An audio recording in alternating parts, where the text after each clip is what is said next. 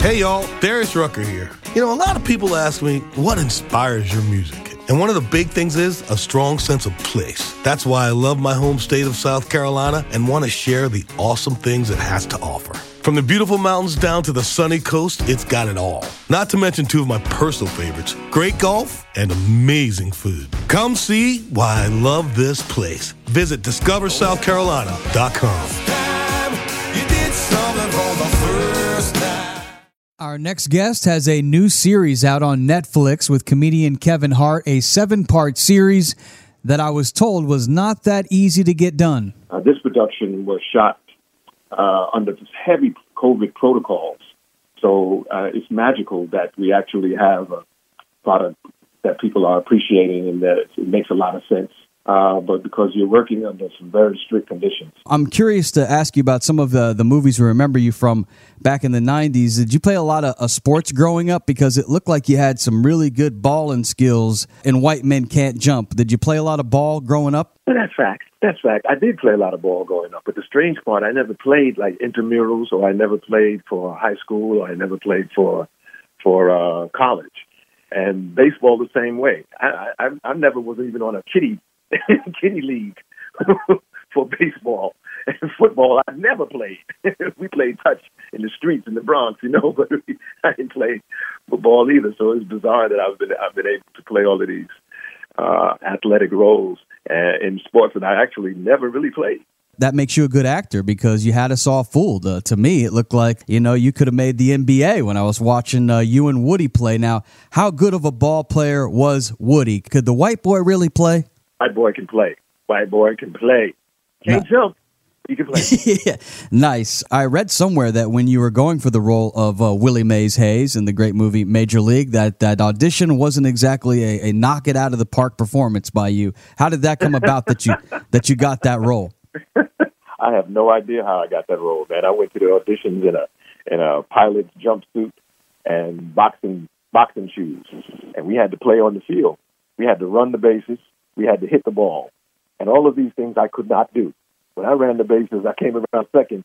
I was all the way out in the outfield, man. I was in midfield trying to get to third because I had boxing shoes on during the audition. It was crazy. And the funny part is that all of the other thespians, the big actors who had all of their high school and their college, equipment and their uniforms, they looked at me and they said, we ain't got nothing to worry about with this cat right here. He's going back to New York. And that's what I thought. I would go back to New York. I said, I had a great trip to California. Let me go on home. Next thing I know, when I got back to the office, it said, hey, we want you to play the role. I have no idea. I don't know who paid who. I don't know who slept with who. I don't know how. It must have been that Wesley Snipes charm, possibly. I know that you've had a lot of ups and downs, like a lot of us. The small setback always makes way for a big comeback, which seems to be happening right now. But I know when you started doing film, you said that there wasn't really a school out there that taught artists and celebrities how to deal with their success. If you're a professor now and you're running the class on how to deal with Hollywood success, what are going to be the keys to passing this course if you're running the show? I would have a colloquium of some of the best artists and some of the most successful artists of the past and present talking to the students about the realities. I want them to hear it from the core. Then I'll show them films and show them examples of great artists of particular decades that people don't even realize, people don't even remember today. And we talk about the family. I bring family members in so they could sit down and have a conversation about what it's like to be a sibling, a husband, a wife, a friend of someone who becomes a superstar, how that changes the world and the realities of everybody. I'd start there.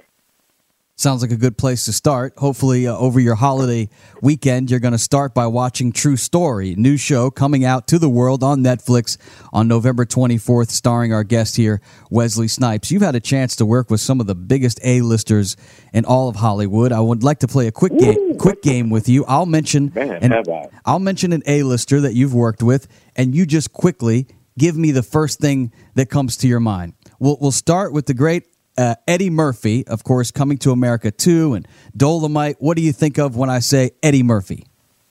Iconic. All right. How about Woody Harrelson, of course, from White Men Can't Jump? What do you think about when I say Woody?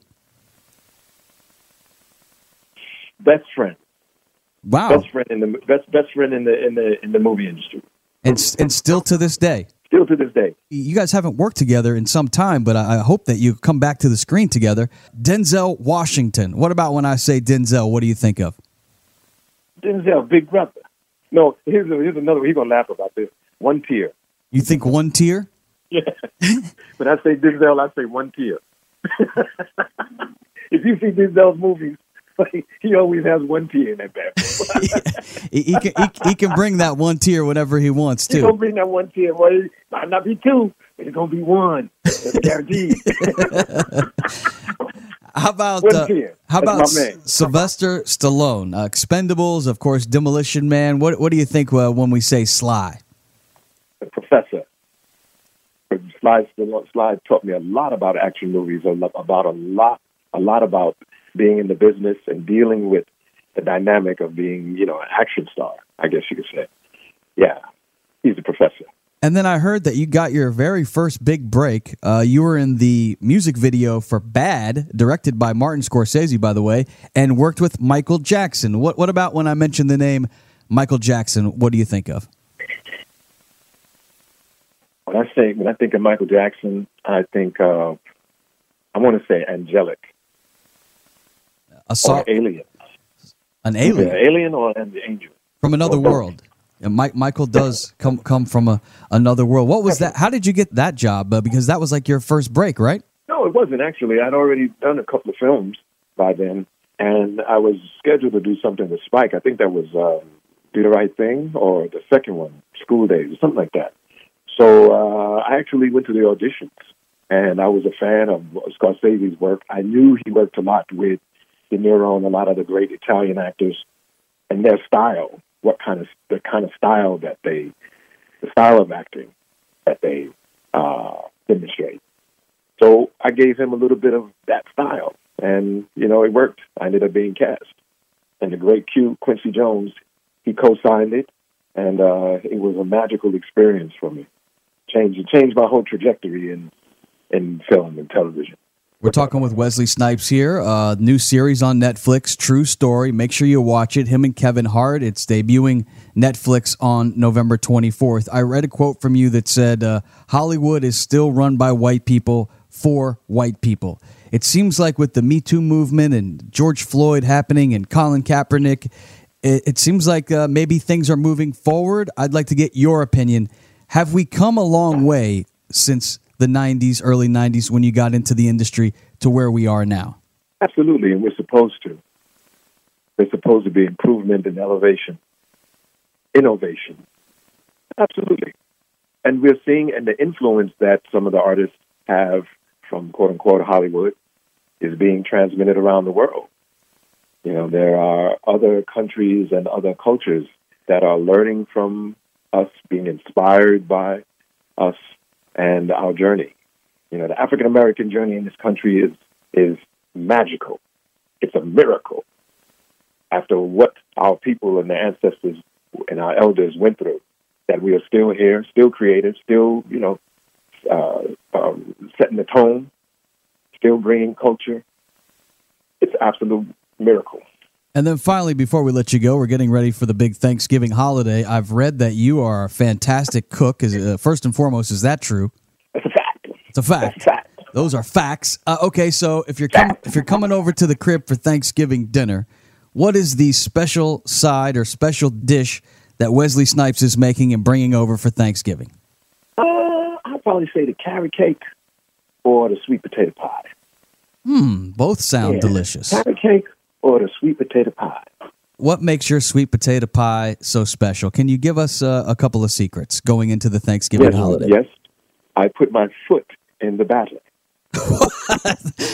Now I don't know if I want you coming over. What do you mean you put your foot in the batter? That's an old phrase from the old folks down in the South. And then when they say that something is good, they put their foot in it. Okay, I guess I'd be willing to. I'd be willing to try it. Not after you've been running ball though. With Woody. Ain't nobody ever throwing it away. It's always gone before I get to it. Good luck with the new show. We'll be watching True Story with Wesley Snipes and Kevin Hart hitting Netflix November 24th. Have a great holiday season, and thanks for your time, Wesley. Same to you and yours. Love and light. Hey y'all, Darius Rucker here. You know, a lot of people ask me, what inspires your music? And one of the big things is a strong sense of place. That's why I love my home state of South Carolina and want to share the awesome things it has to offer. From the beautiful mountains down to the sunny coast, it's got it all. Not to mention two of my personal favorites, great golf and amazing food. Come see why I love this place. Visit discoversouthcarolina.com.